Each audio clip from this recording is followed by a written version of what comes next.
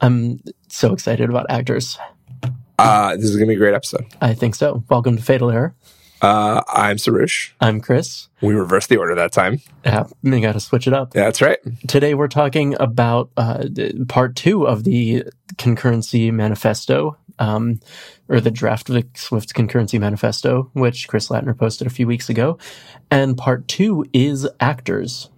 Yeah, so we talked about async await last week, and actors two this weeks week. ago. Right, 2 weeks ago. Yeah. So this is also a Patreon episode. Shout out to Patreon people. You're the best. You're the best. Thanks for your support. We really appreciate it. You're making the show possible. And cool. Should we just dive in? I really think we should. I'm so excited about this. Yeah, this is going to be good. So we're going to assume that you, the listener, have read the Concurrency Manifesto. If you haven't, you probably should. If not, maybe you'll just enjoy the 1.5 jokes we put per episode. Yeah. We're just ripping. Okay. Cool. So actors. So Chris in this manifesto is proposing adding actors as a way, like a sort of higher level concurrency tool to the Swift language natively, and that's something that would build on top of and interact really well and like so elegantly with async await and with some of the other stuff that they're planning for the language, with like the move semantics and like that alternative ownership model which we've talked about previously. Like it's so cool and so nice how all this stuff like actually works. Like all comes together and works together, and it's like all these puzzle pieces fit together perfectly. It's so good. So I already have so many questions for you. Let's do that. You seem so excited. You're talking faster than I've ever heard you talk before, which is great. Okay, so first question: have you ever used a language with actors in it? No. Have you used Akka? Have you used any like Scala? I think has some actor model stuff in it. Nothing. No, I haven't. I've never used like actor-related stuff in Scala. I think there's an actor thing for Objective-C that's maybe called ActorKit, which has been on my list of stuff to play with forever. But both you and I have written things that are kind of like actors in iOS apps before. What kinds of things are you thinking of? So you've used the pattern, I assume, where you have like some class and it receives messages, because that's how like message passing is how things work at least in Objective-C and kind of sort of in some parts of Swift, right? Right. And you've probably done the thing where you have some like state that's private and internal to that class, and to make the class thread safe, you have like an internal serial queue and sort of serialize acting on that internal state when people pass messages to this class, and you like dispatch to your serial queue and wait and do whatever you want to do with your state and return your result. Like that's a really common pattern in iOS, like concurrent iOS programming at least, right? Yeah, totally. And I think like even in some really broad generic sense, if you even like every object in the classical like Alan Kay-esque definition like acts as a cell, accepts messages and sends messages to other objects, which in this case are very similarly defined to actors. Mm-hmm. So yeah, so I think like I know what I know what you mean. I have done the thing where you have private internal state, you synchronize it with a queue, and that's essentially what he is suggesting here. He says like something like iOS programmers would like best know how to like, or can best think of this as like basically a class with a serial queue that like you can access state on, but the state can't leave the class. Yeah, like the exact just to read right from this manifesto.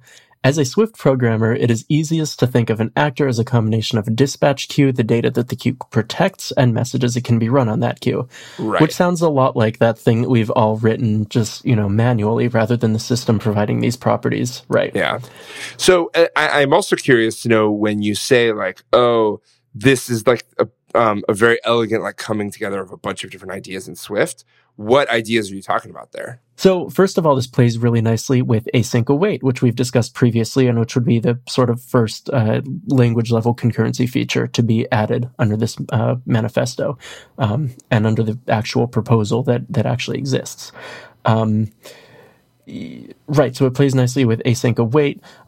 Functions on an actor that are marked with the actor keyword, which are like the not exactly public because they could still be declared internal or private, but those are the like methods on that actor that can be called by other objects and that can be called in a concurrent fashion.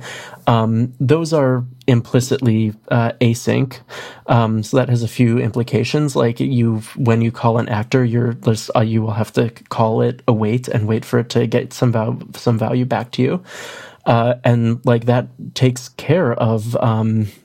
Like where previously you might, you're just calling a random method, you don't know exactly like that might block. But when something is marked as actor, you know that you're calling it will run asynchronously. You're gonna sort of yield control from your run loop from potentially the actor that you're working within, and then come back to it later. So like this just dovetails really nicely with the async await stuff that has been proposed, I guess, if I rephrase it in a sentence, just because that provides us with like the necessary semantics to call methods on actors and let things run asynchronously, like really elegantly, like that. So that part of it is solved. So one of the really crucial things here, I think, and this does play really nicely with a lot of Swift stuff, is that data that comes into and goes out of actors has to be value types.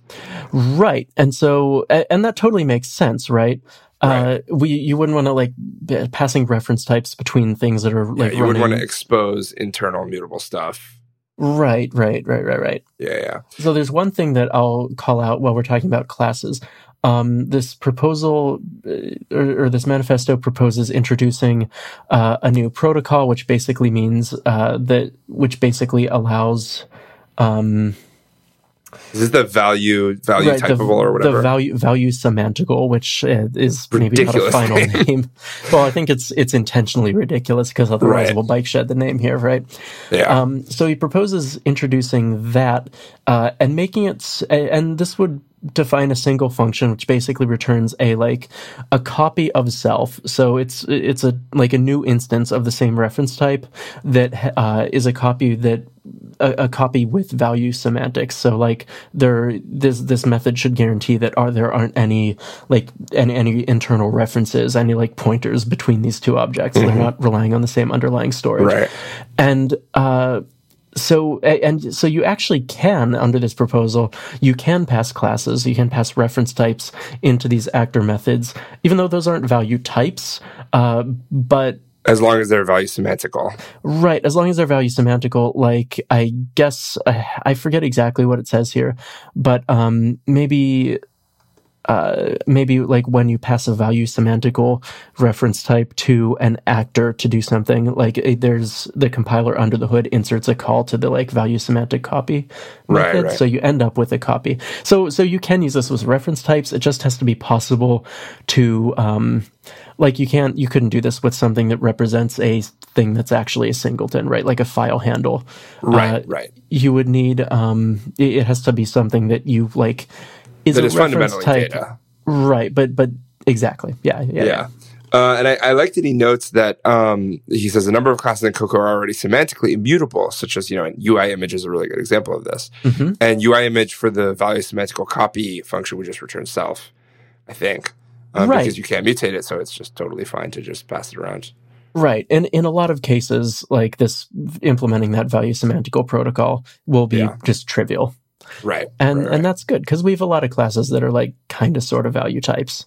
Yeah, for sure. So the other thing that I wanted to call out, which Chris discusses here very briefly, is that this works really well. I mean, so let's say that you're using structs and you're using value types and you want to pass these things to actors. Well, in a program that's written using this new paradigm, like you may be passing things between a lot of different actors. Like you might have actors that represent the documents that are open. You may have an actor that's like the quote unquote main actor, and that basically represents the UI thread, or the like the combination of the user interface, which is, sort of a bucket of mutable state, and methods that operate on the user interface. And so you're going to be passing things between actors a lot. And one of the cool things that Chris notes is that we already have copy on write value types. We have really efficient copy on write semantics under the hood for arrays and for dictionaries. And the other thing that is going to really help with this is we have move semantics on the way from the ownership manifesto, right? Right. And so this means that if you're, this provides you with a lot of different options for dealing with passing things between actors efficiently. And in the common case this isn't something that you're probably going to have to worry about. But in the case where you do have to worry about this, where you're doing something really performance sensitive, and really want to move ownership of some value out to some other actor for it to do something with, the move semantics from the ownership manifesto will solve that. Really, this all just comes together so elegantly, and I'm so happy about it. Yeah, I now see what you're saying between basically asyncing and between awaiting and having value types and having all the ownership manifesto stuff. You end up with the situation where you don't have to make that many copies. You can do it efficiently, but you can also get all the guarantees that you want to get. Yeah. Right. I'm also really excited, although I've never used actors, right? I've never used a language where actors are a first class concept, mm-hmm. right? I think that they seem I've written a number of things that look and feel a whole lot like actors. And I think that this just really is a really nice way to wrap up a lot of, or to solve a lot of the common, problems that we face when writing concurrent iOS code. It seems like a really nice, really elegant abstraction that can be applied in a lot of different situations. And I think that will make things a lot easier. So I don't want to get too philosophical. Sorry, that's a lie. I absolutely want to get really philosophical. People argue about object-oriented programming a lot, but I think what Alan Kay this is a super object-oriented solution to this is concurrent. Actors, I think, are what Alan Kay meant when he was talking about message mm-hmm. passing, mm-hmm. when he was talking about basically this message could exist on another machine, which we'll talk about distributed actors. I'm really excited to get to that part of it. But this object exists somewhere else, and I can basically do RPC to get data to and from the thing. And I think this is what if you want to talk about what object-oriented programming is, it's not about inheritance. It's not about it is about polymorphism to some degree, but primarily it's about this idea of there's messages, and you can send messages to other objects, and the objects can respond mm-hmm. and send messages of their own, pretty much. And so I think I feel enlightened in that when next time I get into a discussion about functional programming is like this and object-oriented programming is like this, it's just replace whatever you think your definition of object-oriented programming is with actors, and then let's start the conversation there. Yeah. In the same way that functional programming lovers will say, replace whatever you think a function is with a pure function, and let's start from there. Yeah. Now, the big question that it raises to me is how in the hell do you test this? What do you mean? I think you... how do you write a unit test for, let's say, an actor that talks to another actor? The same way you test a class that talks to another class. You have... Injection? Possibly, yeah. And protocols? Whatever you... I don't see this as inherently something that's more difficult to test, aside from maybe the fact that it's more asynchronous, but we deal with testing asynchronous code already, and we'll deal with testing asynchronous. Async await, I haven't really thought through test implications, but there's a good chance that may make should make testing easier, right? Yeah. In the same way that you can throw from a test right now, a test function, you could write just throws, and then you could just freely throw from there, and any throws that fail. I think you could just easily make a test function async, and then... So I think that part of it's easy. But, how does... An actor provides an API that does something. You verify that the API does what it says on the tin. But can you wrap an actor in a protocol? Can you stub an actor? We're getting into, fairly... This is weedy, but I think it's really important. This is a big...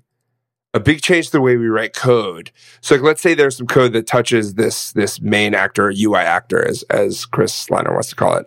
Is there a way to say, okay, when you're running this code in this context, replace the UI actor with this stub? Like, how can we test that?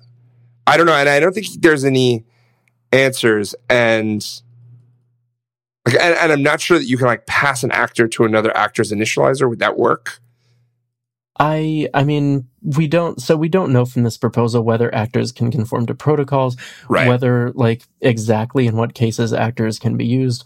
Although there's the alternative design heading that discusses whether actors should be just a special kind of class. Yeah, which we should also definitely talk about. Yeah, I mean, that this implies to me that like you'll test these things much like you do regular classes. Yeah. You'll use them and like pass them around in your pass references to them rather around in your application, much like you do regular classes. Like, I don't think this is. That's kind of the other cool thing about this is it's clearly a like fundamental language change, but in terms of like conceptual, like it's not a big conceptual leap from what we have it's not now. It's basically a class with more limitations, and that seems really good to me, pretty much. And those limitations let the compiler provide like machinery for helping you write concurrent code, right? Right, exactly. Or correct concurrent code. So I just want to like highlight one of the examples in the example actor design for Swift section. He straight up has an actor called table model that takes an actor, the main actor, in its initializer and just keeps a reference to it, and that's just how it works. So clearly you can pass them around. Yeah. Obviously, at that point, you need to stub the main actor or something, some protocol, some sort of fake, and then right. And so maybe and maybe your main actor conforms to like some number of protocols depending on like what different things need to interact with it. I mean, Swift is super protocol oriented, and it's not uncommon to have a class which is extended to conform to a huge number of protocols for the purposes of like testing dependency injection, slowly refactoring something into different like disparate parts, right? Right. I think if we got actors, I maybe would never write another class. I mean, it depends. There certainly are still going to be things that aren't really first class, like your classes that are kind of sorted data, but you still want to have reference semantics for, like, there's still going to be there's still going to be a number of cases where you don't want the like overhead or the limitations that come with something being an actor. But so in particular, I'm thinking like right now, I haven't intentionally subclassed something, like making an abstract supertype and then subclassing it for its like polymorphic reasons, since I started writing Swift. Like I've done it in Objective-C because that's really the only way to get polymorphic enums that have separate data in them. But I have not like subclassed anything in Swift, except in the cases where you obviously have to, like UI view or UI view controller, that kind of thing. Yeah. And like you just don't really need it because protocols are so good, because structs are so good. You just don't need it. And so I'm thinking that like if this lands, like I can think of very few cases. Almost every like reference type, quote unquote, in my app acts kind of like an actor. And I think actor is also a better way to think about think about the difference between this is something that does work versus this is something that stores data, like structs versus actors. And I think that distinction is so clean and clear that like I cannot right now think of a single object that I would write that would stay a class. Like obviously the ones that have to be classes, UI view controller, whatever. But in terms of the code that I write, I'm having a tough time imagining. Well, and you could imagine some, maybe not UI view controller, but like some of the examples here, think about the main thread or the UI thread as being an actor, right? And so there will be some interaction between UIKit and like the actor-based world. I don't have any iOS code handy on this computer right now. I'm guessing that if I did, I could pull something up and find an example of something that would still be a class. Like, yeah, there are things that aren't like big. Yeah. But actors don't have to be big. That's the thing. Is like, or the example that he gives is actor table model. Let me finish my sentence. There are things that are like big isn't the right term, but that really define like data and things that act on that data. Like there are classes that just I don't know, there are simpler classes that that don't need this, basically. Yeah. Let me put it a slightly different way then. I can imagine that there is a class, but I think the fact that neither you or nor I can think of one right now suggests that like it's going to be pretty rare to make classes in the new actor world. That might be true. Yeah. I mean, again, I could be wrong, obviously, but my thinking right now is like this subsumes almost everything I want a reference type for. Yeah, I think that's a good intuition. You're probably writing really good classes right now. I'm so proud. Because that's true. That indicates that to me. So I hope so. I hope that's okay. Kind of related to this, under the actors as classes, like alternative design discussion, there's a big question. Is subclassing of actors desirable? Is that something that should be supported? I am so jazzed to talk about this. I absolutely do not think that should be allowed. Do you? I think there's no sense, there's no reason. Follow up, do you think that subclassing of classes should be allowed? Setting aside the like UI view controller thing. Right. The only reason I think that subclassing should be allowed in Swift is to basically like because Cocoa requires it.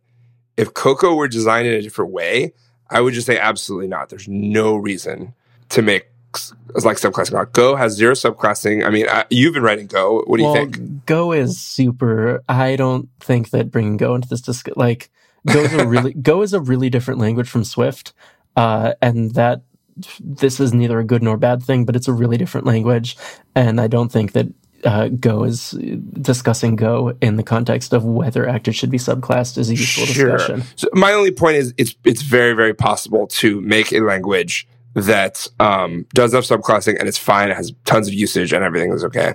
There are certain cases in Swift where I have seen philosophy. Yeah, I have seen people pull off like subclassing in like a really nice and elegant way. A good example is the Promise implementation that I think John Sundell, the Swift by Sundell guy, wrote, and that is like a really elegant thing where it's like the future is the superclass and it's immutable, and then the promise is the subclass and it's mutable because it has access to the state in the future that external things can't sort of access. And I think that's like a really elegant thing. I would probably never do that, but like it is nice to be able to do that. That being said, so rarely do I want to subclass a class. Like I said, I've never done it in Swift. That I just don't think there's any reason to allow subclassing of actors. I do think it is a little weird in that, like, you know, if you conform an actor to a protocol, will you get those protocol methods? Like, is that a way to share code between actors? Maybe TBD. If that's not possible, then maybe you do want subclassing. But just like, I just never want to have to deal with a fragile base class ever again. Yeah, like that's the thing that I'm after here. That's totally fair. And I will do as many workarounds as I need to like not have to have that problem. Yeah. Yeah. But so what do you think? What do you think about the subclassing situation?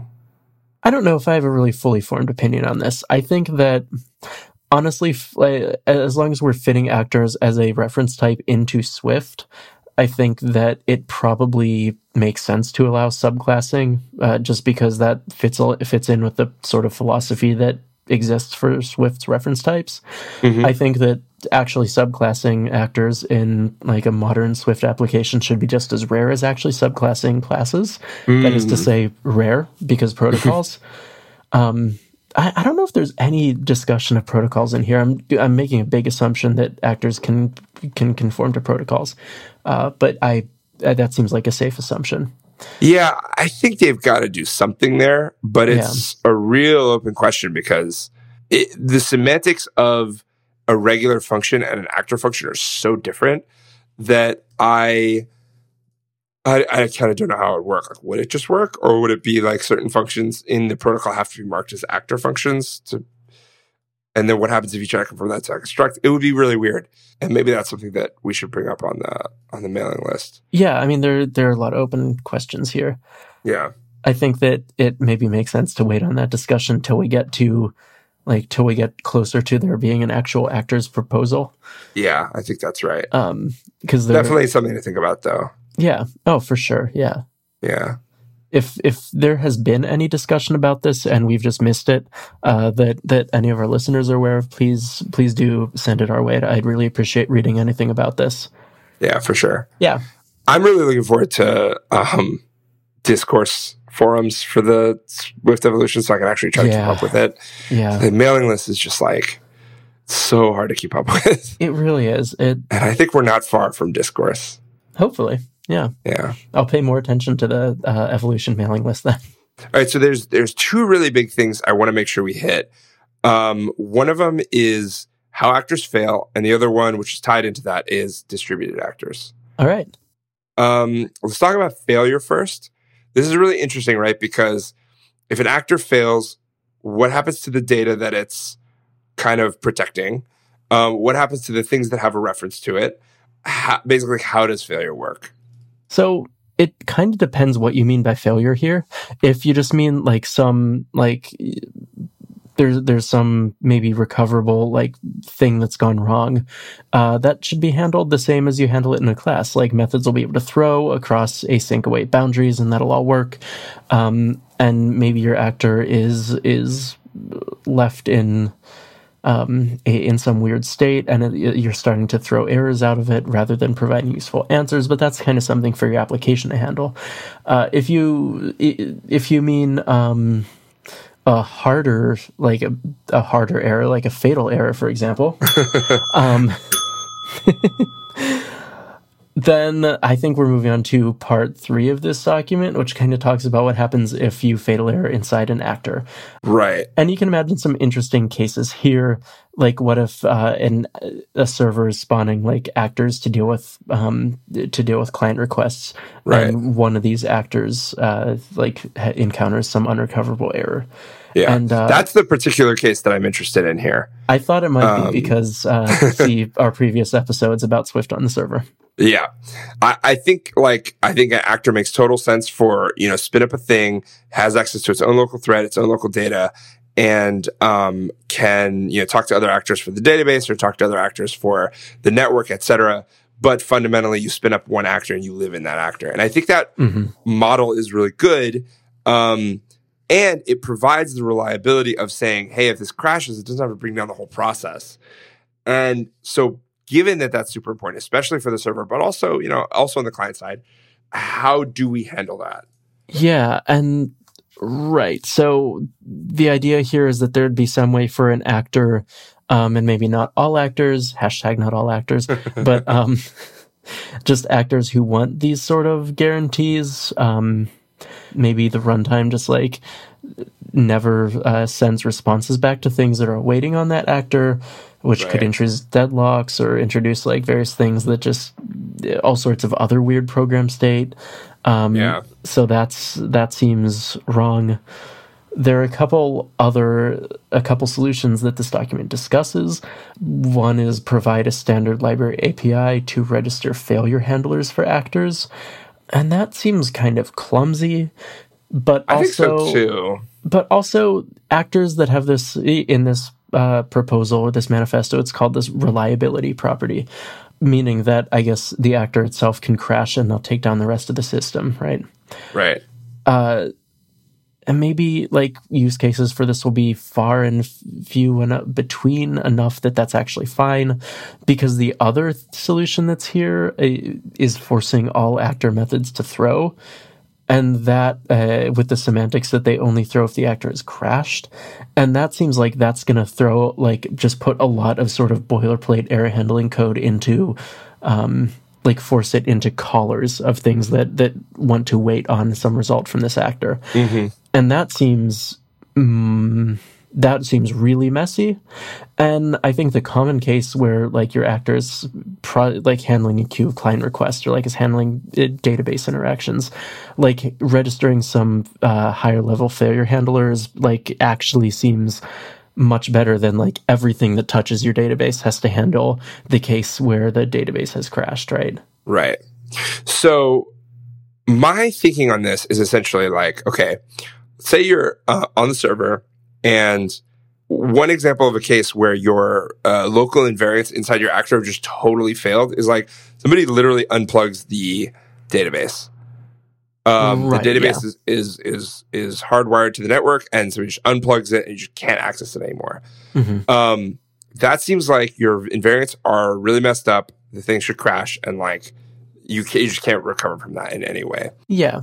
Although, I mean, talking about the specific case where a database is inaccessible is not the best example here, because your database, like whoever's talking to your database, should be able to handle errors because they may be transient. Maybe it'll come back, in 2 seconds, because networks are weird. But let's continue with this example that's just for discussion. Right. That's why you have to be able to handle it, and your server can't just crash if there's just suddenly no database. Like it just can't happen that way. So my feeling is basically, number one, actors should basically have a dinit or like an on failure, and they should use that to clean themselves up. So if they've opened a file handle, they should try to close it. If they have like, if they're like, partway through a transaction. So the two problems that come to mind immediately, if something has like really crashed, like going back to the situation where maybe there was a fatal error in an actor, you don't know what state that the thing is in enough to like try to run dinit, like deinitializers. And this is discussed a little bit in this section, but depending on exactly what has gone wrong, like it may not be safe to run dinit, like cleanup methods that have been deferred, or like a class's dinit method. My second problem with this is that handling this crash isn't the responsibility of the thing that crashed. Like, let's say your like database actor crashed. What is it going to do to clean up from that? The cleaning up is the responsibility of whoever's using this resource, because that's the level where like you're going to have to do whatever you do when your database dies, like connect to a backup data or whatever. But that's like a more application level concern. Like your database actor is concerned with dealing with the database. And when that fails, it's not concerned with like, what does the application do now? Like it fails, and that's kind of where its story ends. And now it's the app's responsibility to do something about that. Yeah, but where I'm coming from is like the actor is the only one that knows the internal implementation details of what it needs to clean up.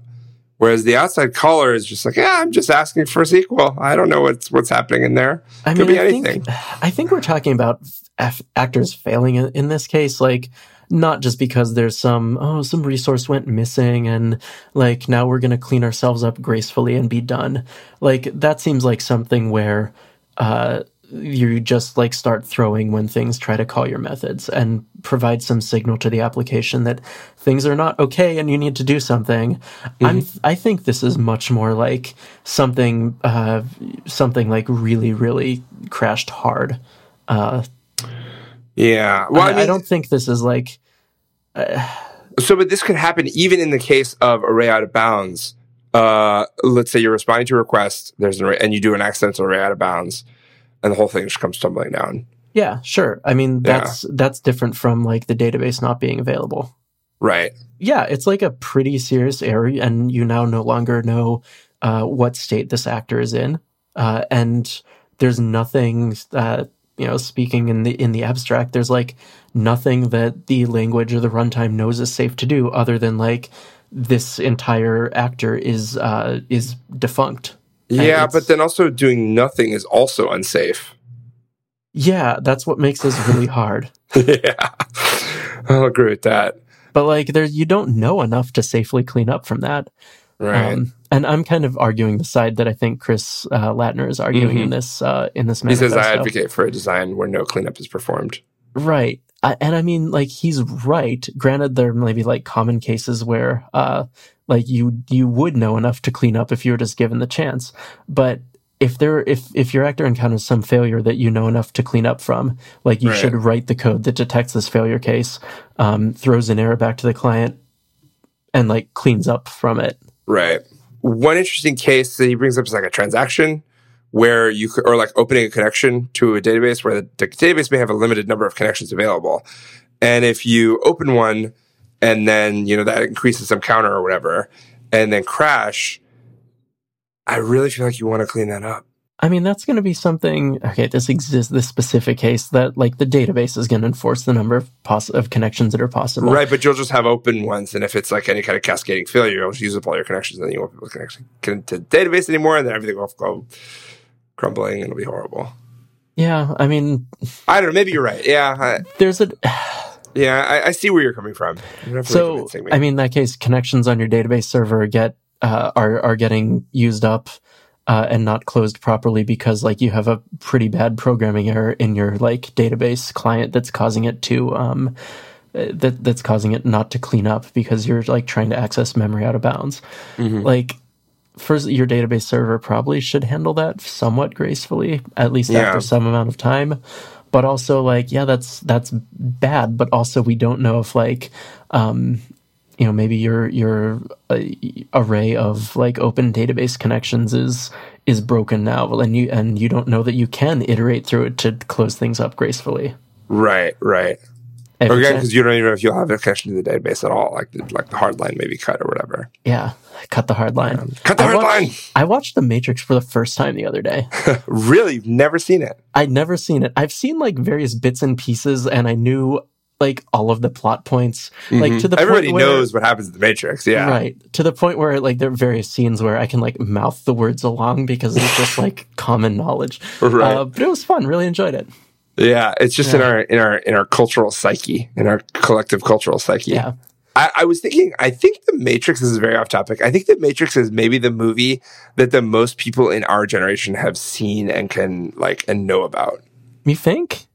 Like, what else? Yeah, I don't. That could be right. It's certainly up there. Yeah. Huh. Yeah. It's just crazy if you think about it. Yeah. It's like almost everybody knows what The Matrix is exactly what happens in it, who the characters are. Mm-hmm. Yeah. Yeah. All the twists. Yeah. All the twists. Yeah. All the good lines. That's right. Yeah. All Anyway. the action moves. Yeah. All the great lines. So that's actors failing. That's actors failing. Oh, and then so the other part of it is basically, should the actor register some global handler, or should it basically should every actor method, at least in a reliable actor, be throwing? Right. Well, I think a reliable actor just has no concept of throwing. Wait, really? Why? Isn't that right? No, because a reliable actor, you're saying I'm opting in and saying this can never fail and I will always work. Oh no, that's not what he says at all. That's very different from sense. Yeah. Provide standard library API to register failure handlers for all actors at a high level. Yeah. And force all actor methods to throw with the semantics that they already throw if the actor's crashed. Having thought more about this, because you could have messages in queued that haven't fired yet, and then the actor crashes, and you just can't do anything about those messages. Yeah. Huh. I can see like pros and cons for each of these. This is not. We may not solve this tonight. I don't know, Chris. I think if we do maybe another 2 or 3 hours of this podcast, I think we can get there. Welcome to hour 10, you said, Fatal Error. Really tough problem. Yeah. Like I see an argument for sort of centralizing this failure logic at like a high level in the application, but then your application's going to have to like track what things may be waiting on this actor and like go deal with that.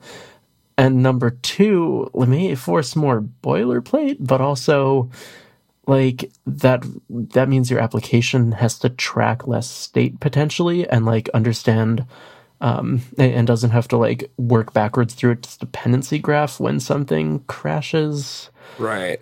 And I feel like there's different kinds of actors as well. Like I think the model of if you want like your server to be responding to requests and spinning off a new actor for each one, I feel like it's really, really fine because that already works at a pretty high level to, register some global handler. This thing failed, return a 500, who cares? But if you're like deep in an iOS app and you're like, you 5 screens in and you're trying to get like, they have this table actor above, like, and you're trying to get like, oh, what happens if I access array out of bounds here? It's like, well, I don't want to get that in the app delegate. Like, I don't want to get that at the very top. Right. Like, that's a very different kind of actor. In this particular case, the right answer is probably still your application should crash. Probably, yeah. What I was thinking is like reliable means, hey, this just doesn't crash. You can't guarantee that. Or if this does crash, like bring down the whole system.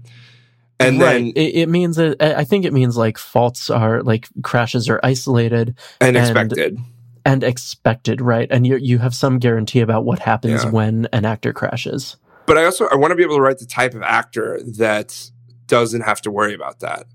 Like, and if it does, I'm comfortable with it bringing down the whole system. Like if my table actor or whatever, my model actor. That makes sense in the majority of cases, but there will be cases where like you want, if you're structuring some like really large concurrent, again, thinking like server-side program, you want parts of it to be able to deal with failures because things are complicated and fail. Right, for sure. I'm just saying no failures. I'm just saying I want to be able to write certain actors where I'm just like, hey, this is just not going to crash. If it does, I'm fine saying that brings down the whole system. Yeah. Basically, I'm drawing a distinction between something like servers spinning off new actors for each incoming request, and something like an actor that keeps track of a cache, let's say, on a server. Yeah. Yeah, like a data fetching actor. Yeah. Where it's like, oh, either talk to this cache. And that's really important because you can only access that cache on the serial queue. And I have a cache like this on the server that I've written. It's basically a serial queue wrapped around a dictionary. Like, I want to be able to say, like, hey, that's like not the same kind of failure that you're thinking about. Yeah. And I don't want to I do want it to bring down the whole system. And that's totally fair. And you just write that as an actor that's not marked as reliable. And right. Yeah. Yeah. So last thing I want to hit is distributed actors. We've kind of talked about this in this concept of like which ones can fail and how reliable are they and do they represent the database. So for those of you following along in the task-based concurrency manifesto draft, this would be part 4, improving system architecture. Right. And my feeling on this is like this feature is beautiful and I cannot wait until it happens. Yeah, my feeling on this, and especially the next section where it's like the like whatever it's called, the bright and shiny future. Yeah, the crazy and brilliant future. Yeah. This seems like so far off. It seems like a really good goal to reach for, like a good like thing to keep in mind as what we're potentially hopefully working toward. This is like so far away that I don't know if I'm even like super interested in discussing it right now. I do think that, right, like as long as we have this really nice actor model for dealing with concurrency, as long as we have this concept of reliable actors for dealing with things that like maybe fail because things are unreliable and computers and networks are complicated, then like extending things to be further away, like using this for out of process or for inter-process communication, totally makes sense. I just doubt that we're going to get there in a little while, right? Yeah, I think that's basically right. I mean, we talked with Kelvin last week about like Swift 8 or whatever, and we were joking about like Swift 8 is going to come. I don't see any future where that like doesn't happen. And there's this part in here I can't really find it. Maybe it's in the crazy brilliant future part, but like he's just like, you just don't have to worry about JSON anymore because it's like you're talking to a Swift actor that is on your server, and then you're on your client and you just say, hey, give me this thing, and you just await it and it just shows up and you can just write your code. Yeah. And like letting the language just like polish all that stuff and just make me not worry about it is just amazing. So it's worth noting here that like the proposal for the like theory here that Chris puts forth for distributed actors, marking an actor as distributed only means two things. It marks it as it means it's quote unquote reliable, because like things that return because again, this is doing IPC, so like things are fragile and things may fail. This actor may go down for some reason. You may go into a tunnel. Right. And it notes that like arguments and results for these actor methods have to conform to Codable because like you don't have access necessarily to the same types anymore because you're crossing this like process boundary. You're no longer running in your program. Yeah. Right. And this goes to your point about everything fitting together really nicely. Right. This fits together nicely with Codable. This fits nicely into, like, it's a nice generalization of what we've talked about so far with actors. And as Chris notes correctly, like, all the parts are there. The hardest part here is, like, actually implementing this on the framework side because you have to, like, actually, like, build the mechanisms to communicate across IPC that these actors will use. And you have to, like, deal with underlying, like, something has to handle handle this like codable transformation on each side, right?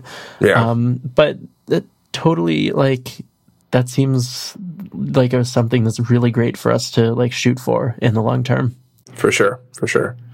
And maybe when we talk about Swift on the server for Swift 8 or 9 or whatever, it's not even going to be HTTP. It's just going to be, I just wrote some actors and I deployed them to, wherever. And now I have this identifier for them and I just can talk to it. Right. And maybe that's as a distributed actor. Exactly. Yeah. Maybe pretty wild. If we're using Codable, like maybe it's HTTP under the hood with JSON, or maybe it's some totally new network protocol. Because like Codable, we know how to encode things in other ways too. Yeah. I also want to add here that like this is the first time I realized that like Apple might actually make a cloud where you deploy these actors to. And I want this on the record because I would absolutely not be surprised if like in 5 to 10 years, you can just write Swift code as an actor, deploy it to who even knows where, and then just like hit it from your iOS apps. Yeah, like Apple does like Heroku, and you can just push code to it from Xcode with a button. Totally. Yeah. And so I want that on the record here. You heard thought of it first. If you want to automate that like button push from Xcode to push things up to the cloud, it's super complicated and hacky, and you have to use undocumented APIs. But yeah. Yeah, you're going to need to sign the code. It's going to be a beautiful future. If you're listening to this in the far future, hello. Hi. It's nice to hello from meet the you. past. 2017. And we were right. Email us. Yeah, please do. Tweet at us if Twitter's still a thing. Yeah, Twitter's definitely going to still be a thing. You think? They're not making money, are they? I don't think you'll be able to edit tweets still, but I think it's still going to be. I do think it'll still be there. And we'll be on whatever design we're on after everything is rounded. That's right. On sharp that edges. All right, Chris, this was great. This has been fun. Yeah, cool. Thanks for chatting with me. This is talking through the. I was more excited about the actor stuff than the async await stuff, in all honesty, just because everything comes together so nicely. Yeah, I actually hadn't considered that the actor model does really bring together a lot of Swift components in a really nice and elegant way. And when you put it that way, that makes a ton of sense. So, I mean, async await's going to be here sooner, and I'm really excited about that, but actors are going to be a beautiful future. Yeah. And it just builds on so much of this stuff that like maybe seems kind of weird, or it's not necessarily totally clear why the Swift team has chosen like X alternative over like any of the other choices. But like this all comes together so nicely. I have to think that the Swift team had this sort of thought in the back of their heads and have been making some design decisions with this in mind. For sure. Yeah. It's going to be a beautiful future. I'm so excited. Cool. As always, great to talk to you, Chris. It's great to talk to you. Thank you so much, everyone, for listening, and thank you for your support. We really appreciate it. This has been a really long episode, so we will talk to you next week. Later, y'all.